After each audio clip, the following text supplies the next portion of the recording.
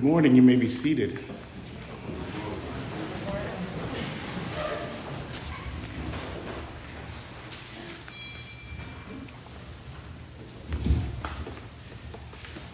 So let me share with you, before I greet you, the sense of humor that God has.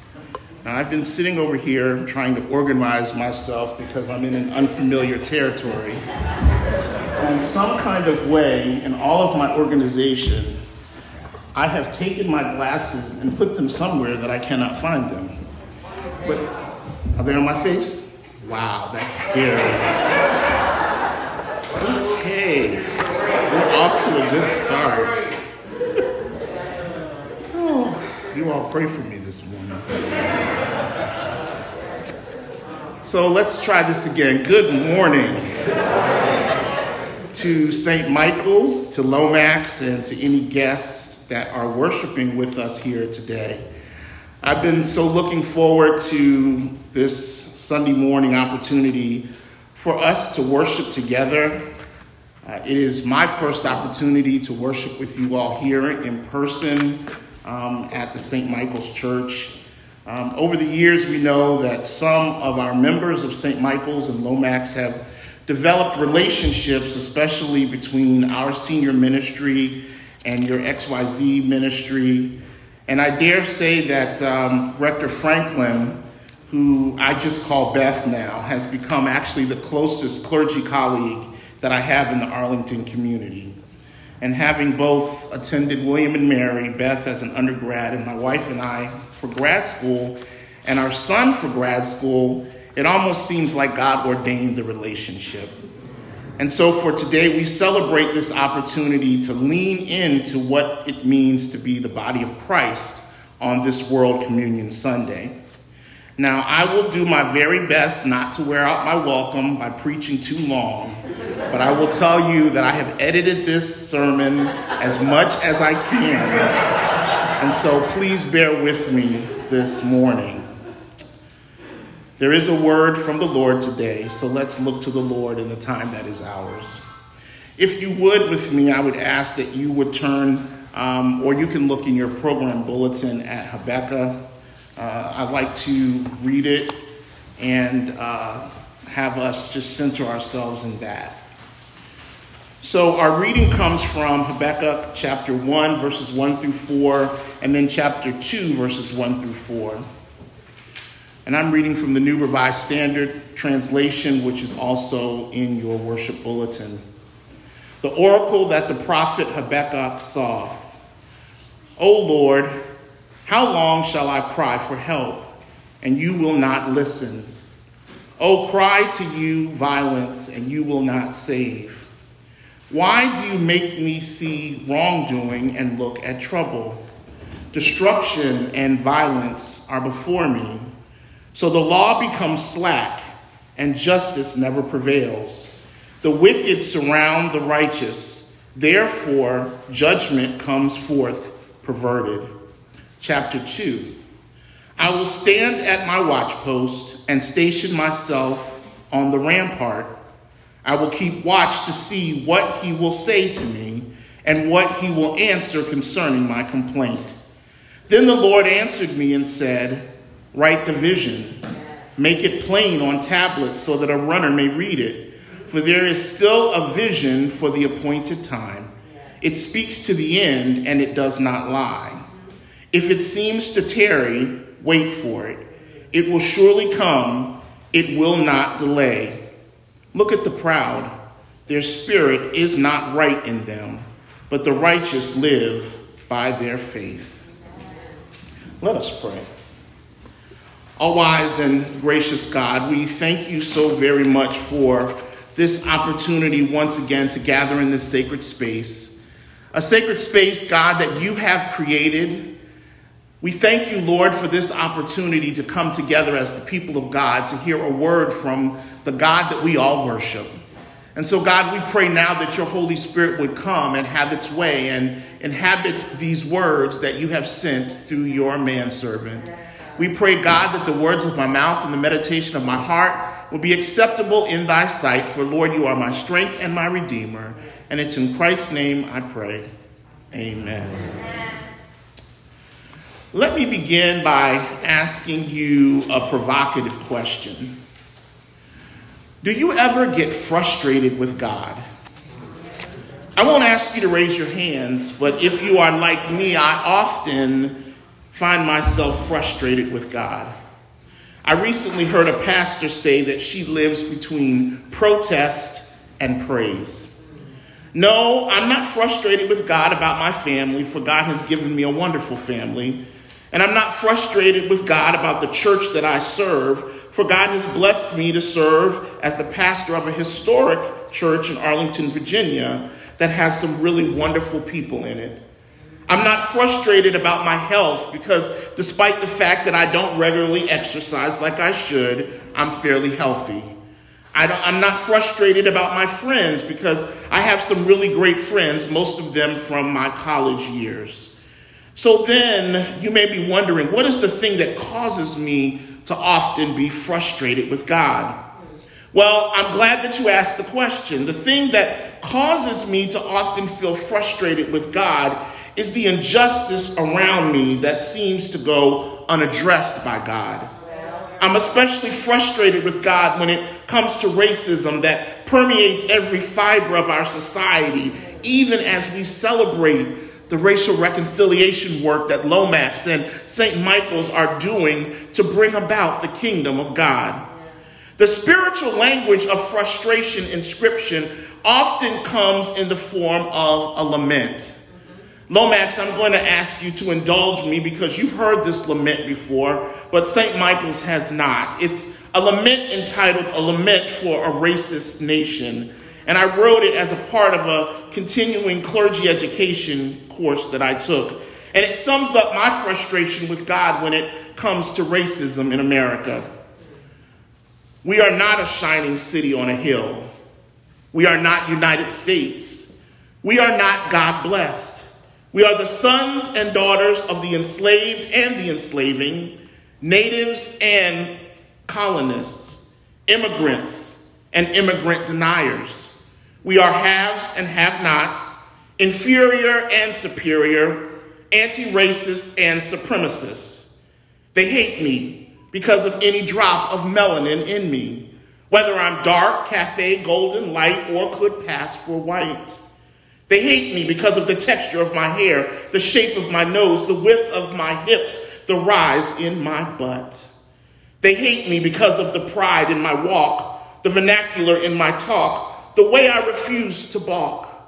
I'm too smart, I'm too stupid, I'm too arrogant and too docile, too athletic and too clumsy. I'm too successful and too dependent, too uppity, too ghetto, too much, too little. I'm too positive, too not negative, too greedy, too indifferent, too black, and too not. I hate them because they hate me first. They hate me because I am not them. But aren't I human just like them? God, have you ever inhabited this nation? Do you inhabit this nation? Will you inhabit this nation? Does your spirit dwell in those who oppress? Does your spirit dwell in those who are oppressed? Does your spirit dwell in those who could care less? Heal this nation if we are your creation. Bridge the divides if they are not of your making. Create anew if you have the power to so do. Remember, I was created in your image. Remember, we were created in your image. Remember, they were created in your image. The light on a hill can still shine. United States can combine. God bless this nation can be. Let there be light, for it is good. The light shines in darkness, and the darkness cannot overcome the light. The people living in darkness have seen a great light. On those living in the land of the shadow of death, a light has dawned. Well, if you feel like me, often frustrated that there is rampant racism and injustice in our society and our world, it does not seem that God is addressing it. Then Habakkuk is the prophet for you. And so for the rest of the time that is ours, I'd like for you to consider yourselves and consider the theme, there is still a vision. Yes, there is still a vision. There is very little known about Habakkuk. In fact, much that has been written by theologians about him and his backstory has been surmised. However, as one commentary noted, as a prophet, what we do know is that Habakkuk calls attention to and criticizes the miscarriages of justice in the political and economic institutions of Judah and its capital, Jerusalem. Habakkuk is frustrated with God about the injustice all around him. Our text for today can be found in the first 4 verses of Habakkuk 1 and 2. At the outset of chapter 1 of our text, we are told that this is an oracle from the prophet Habakkuk. The word oracle means lift up or raise.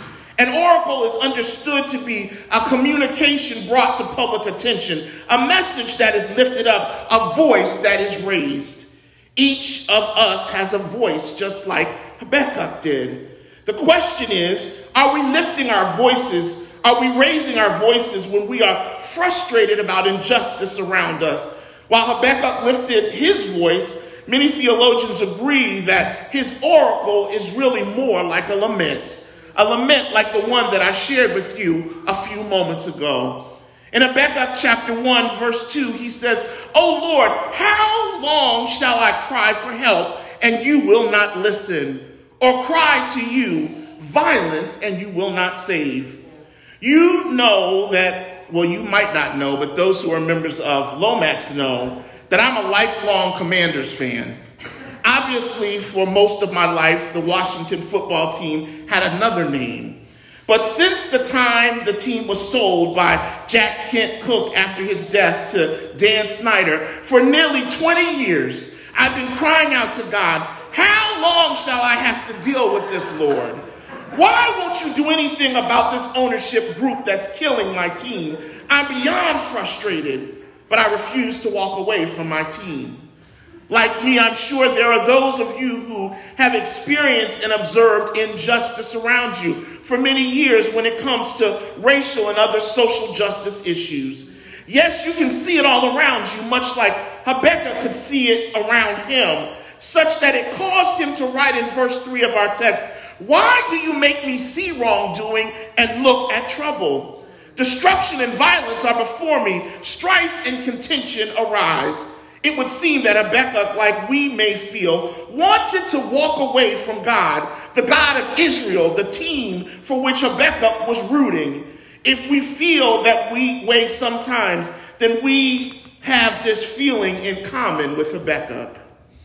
What were the injustices that he was frustrated about? In his time, we know that he was concerned about the exploitation of the poor and the less privileged by the rich and powerful. You know, like the Brett Favres of the world, a multimillionaire many times over, who used his fame and connections with unethical politicians to access government funds that were supposed to help the poor, those who were on welfare. But instead, those welfare funds were used to build a volleyball arena. During Habakkuk's time, one commentary notes that there was also strife and contention in Judea with the judicial system, in part brought by their failure to administer justice properly. Justice is absent, and the law seems ineffectual. I'm sorry for you if there are any of you who are supporters of the prior presidential administration, but I have to speak truth to power.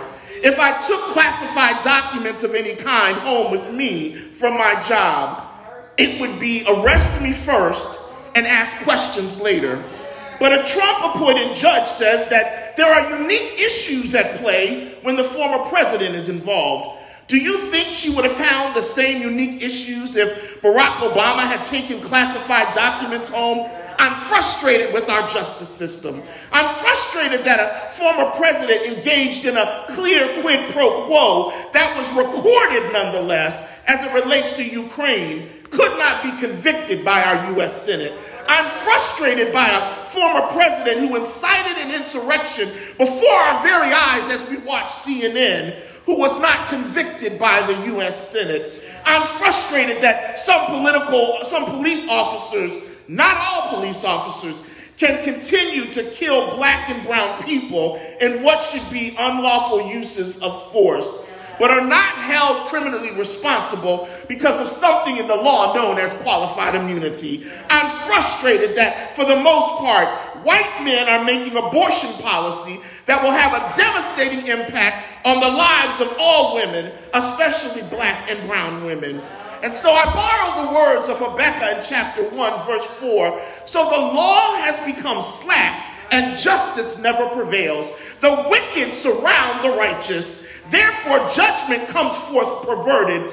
We are living in a time of perverted justice. Yes, while Habakkuk's complaint might not check all the boxes of a traditional lament, most theologians agree that it sure sounds like one. It's as if Habakkuk is a worshiper who is in distress and appeals to God for divine aid. Is there anybody else there with me this morning? You see, folks who are smarter than me identify this as Habakkuk's frustration.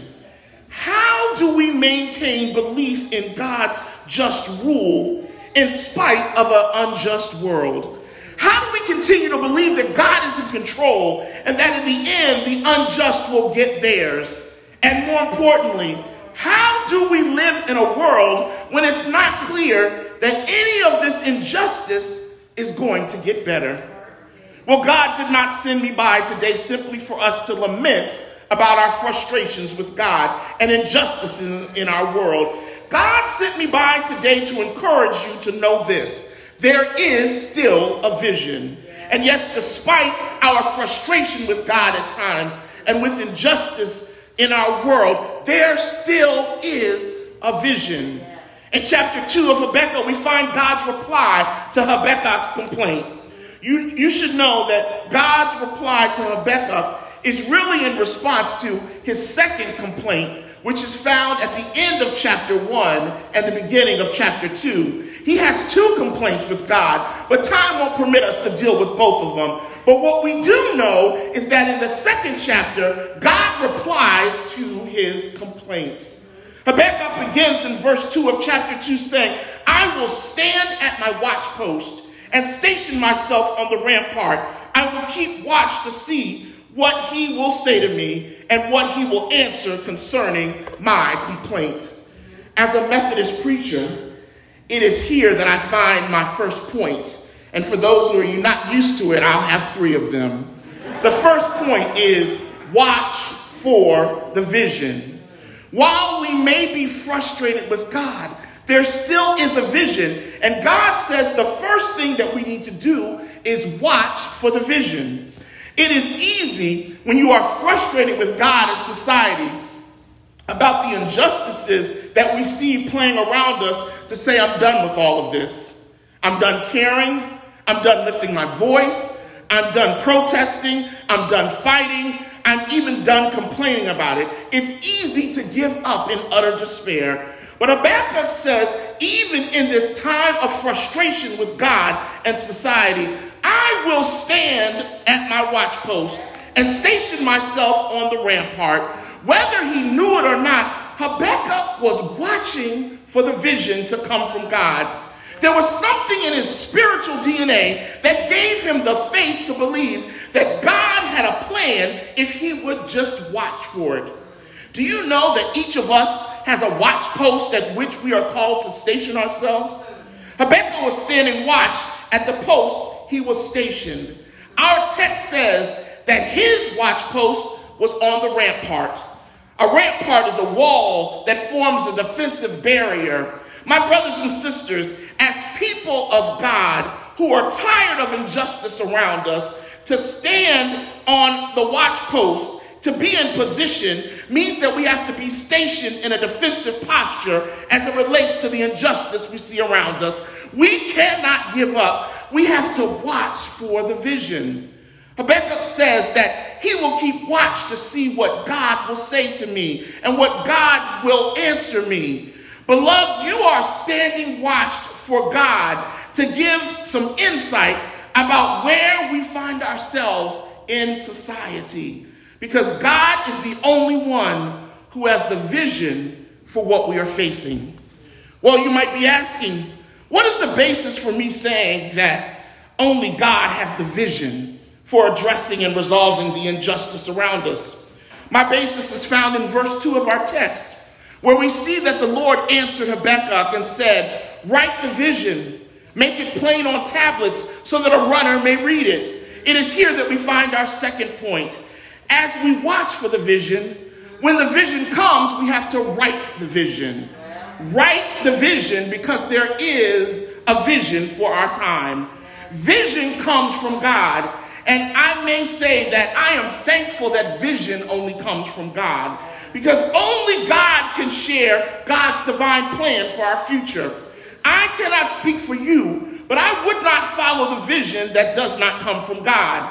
Humans can be vessels of God's vision. Humans can affirm God's vision, but only God's vision can come from God.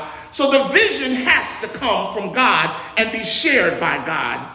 Perhaps we spend too much time complaining like Habakkuk and me about injustice around the world. What if we got in position, stood on the watch post, stationed ourselves, watched with expectation for God to say something to us, and then when God shares the vision, we make sure to write the vision, not strategic plan the vision, nor alter the vision, nor keep God's vision to ourselves. Lomax and St. Michael's, as much as we are concerned about injustice, what have we done to get in position to watch for God's vision?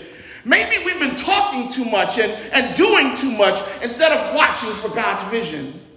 Time won't permit me to deal with whether verse 2 should be understood as write the vision so that a runner may read it, which is what the NRSV says, or write the vision so that whoever reads it may herald it wherever they run, which is what the NIV says. But both translations agree on this. God's vision must be clearly written down so that there is no confusion about what God says. Our commentary adds this, make it plain. Habakkuk says, yes, watch for the vision and write the vision. As I prepare to close, before I wear out my welcome here and I'm never invited back again, Habakkuk says, for there is still a vision for the appointed time. It speaks to the end and it does not lie. It is not important what the vision was for Habakkuk's time. Why? Because his vision that he received is not going to be a cookie cutter vision for our time. No, our text says that there is still a vision for the appointed time, and it speaks to the end and it does not lie. There is a vision for our time to address the injustice in the system of America, where there is a different standard for the powerful and the powerless, for the rich and the poor, for presidents and the people. There's a vision for our time to address the criminal justice system, the unjustified killing of black and brown people, and the unlawful use of force plaguing our nation. There is a vision for our time to address persons whose foreparents were immigrants fleeing political oppression, who now think it's okay to put people on buses and fly people to Martha's Vineyard, New York City, and Washington, D.C. There is a vision for our time to address misplaced theocratic politicians, so-called Christian nationalists, who mistreat immigrants, who are pro-birth but not pro-life, who could care less about those who are on the margins of society. God says there is still a vision for the appointed time, and it speaks to the end, and it does not lie. And it is in verse 3 that we find our third and final point. After we watch for the vision, after we watch for the vision, the last thing that we need to do is wait for the vision. That's what it says in verse 3. When it seems to tarry, wait for it. It will come. It will not delay. But what is the difference between watching for a vision and waiting for a vision? Well, watching for a vision has to do with expectation. You're expecting something to happen. Waiting for a vision has to do with duration. You're waiting for what you expected to happen. Can I say that again? Watching has expectation tied to it. Waiting has duration tied to it. As frustrated as Habakkuk got, and I get, and many of you all get, with God seeming to not move fast enough, sharing his vision, God says, wait for the vision. Even when it seems delayed, wait for the vision. It will come. Wait for the vision. It will not delay. Wait for the vision. It will come in God's time. On this Communion Sunday, all around the world, Christians are celebrating communion. As one commentary notes, Habakkuk's challenge of living faithfully between the promise of justice and its fulfillment in Judea is appropriated and applied to Christians today. It's the experience of living between the announcement of the kingdom of God in the life and preaching of Jesus and its actual establishment on earth. For thousands of years, Jewish people were waiting for the vision to be fulfilled, that the Messiah would come. For thousands of years, Jewish prophets like Habakkuk and others wrote the vision so that the Jews would understand the plan of God. For thousands of years, it had to seem like forever to the Jewish people who were waiting and are still waiting faithfully for the vision to be fulfilled. But in their waiting, they missed the fulfillment of the vision that came in Jesus Christ. And let me be clear, we know from Scripture that our Jewish brothers and sisters have not been left out of God's plan. But as Christians, thanks be to God that we did not miss the fulfillment of the vision represented in the body and the blood of Jesus Christ. For there still is a vision for the appointed time. In this time, the vision against injustice can be found in Jesus Christ. It speaks to the end and it does not lie. Jesus' body was broken because he came saying that the Spirit of the Lord is upon me because he has anointed me to bring good news to the poor. Jesus' blood was shed because he came saying he has sent me to proclaim release to the captives and recovery of sight to the blind, to let the oppressed go free, to proclaim the year of the Lord's favor. On the cross of Calvary, Jesus died for all the injustices in the world so that resurrection can happen in our society.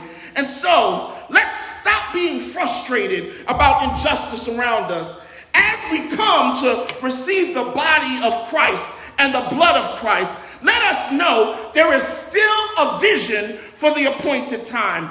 Watch for the vision. Ask yourself, how would Christ have me to respond to injustice? Write the vision. Ask yourself, what would Christ have me to say to respond to injustice? Wait for the vision. Ask yourself, Christ, how long before I can put your vision to be a place of full realization in the world around me? And so I just stopped by to say to you, Lomax and St. Michael's, there still is a vision on this World Communion Sunday. God bless and amen.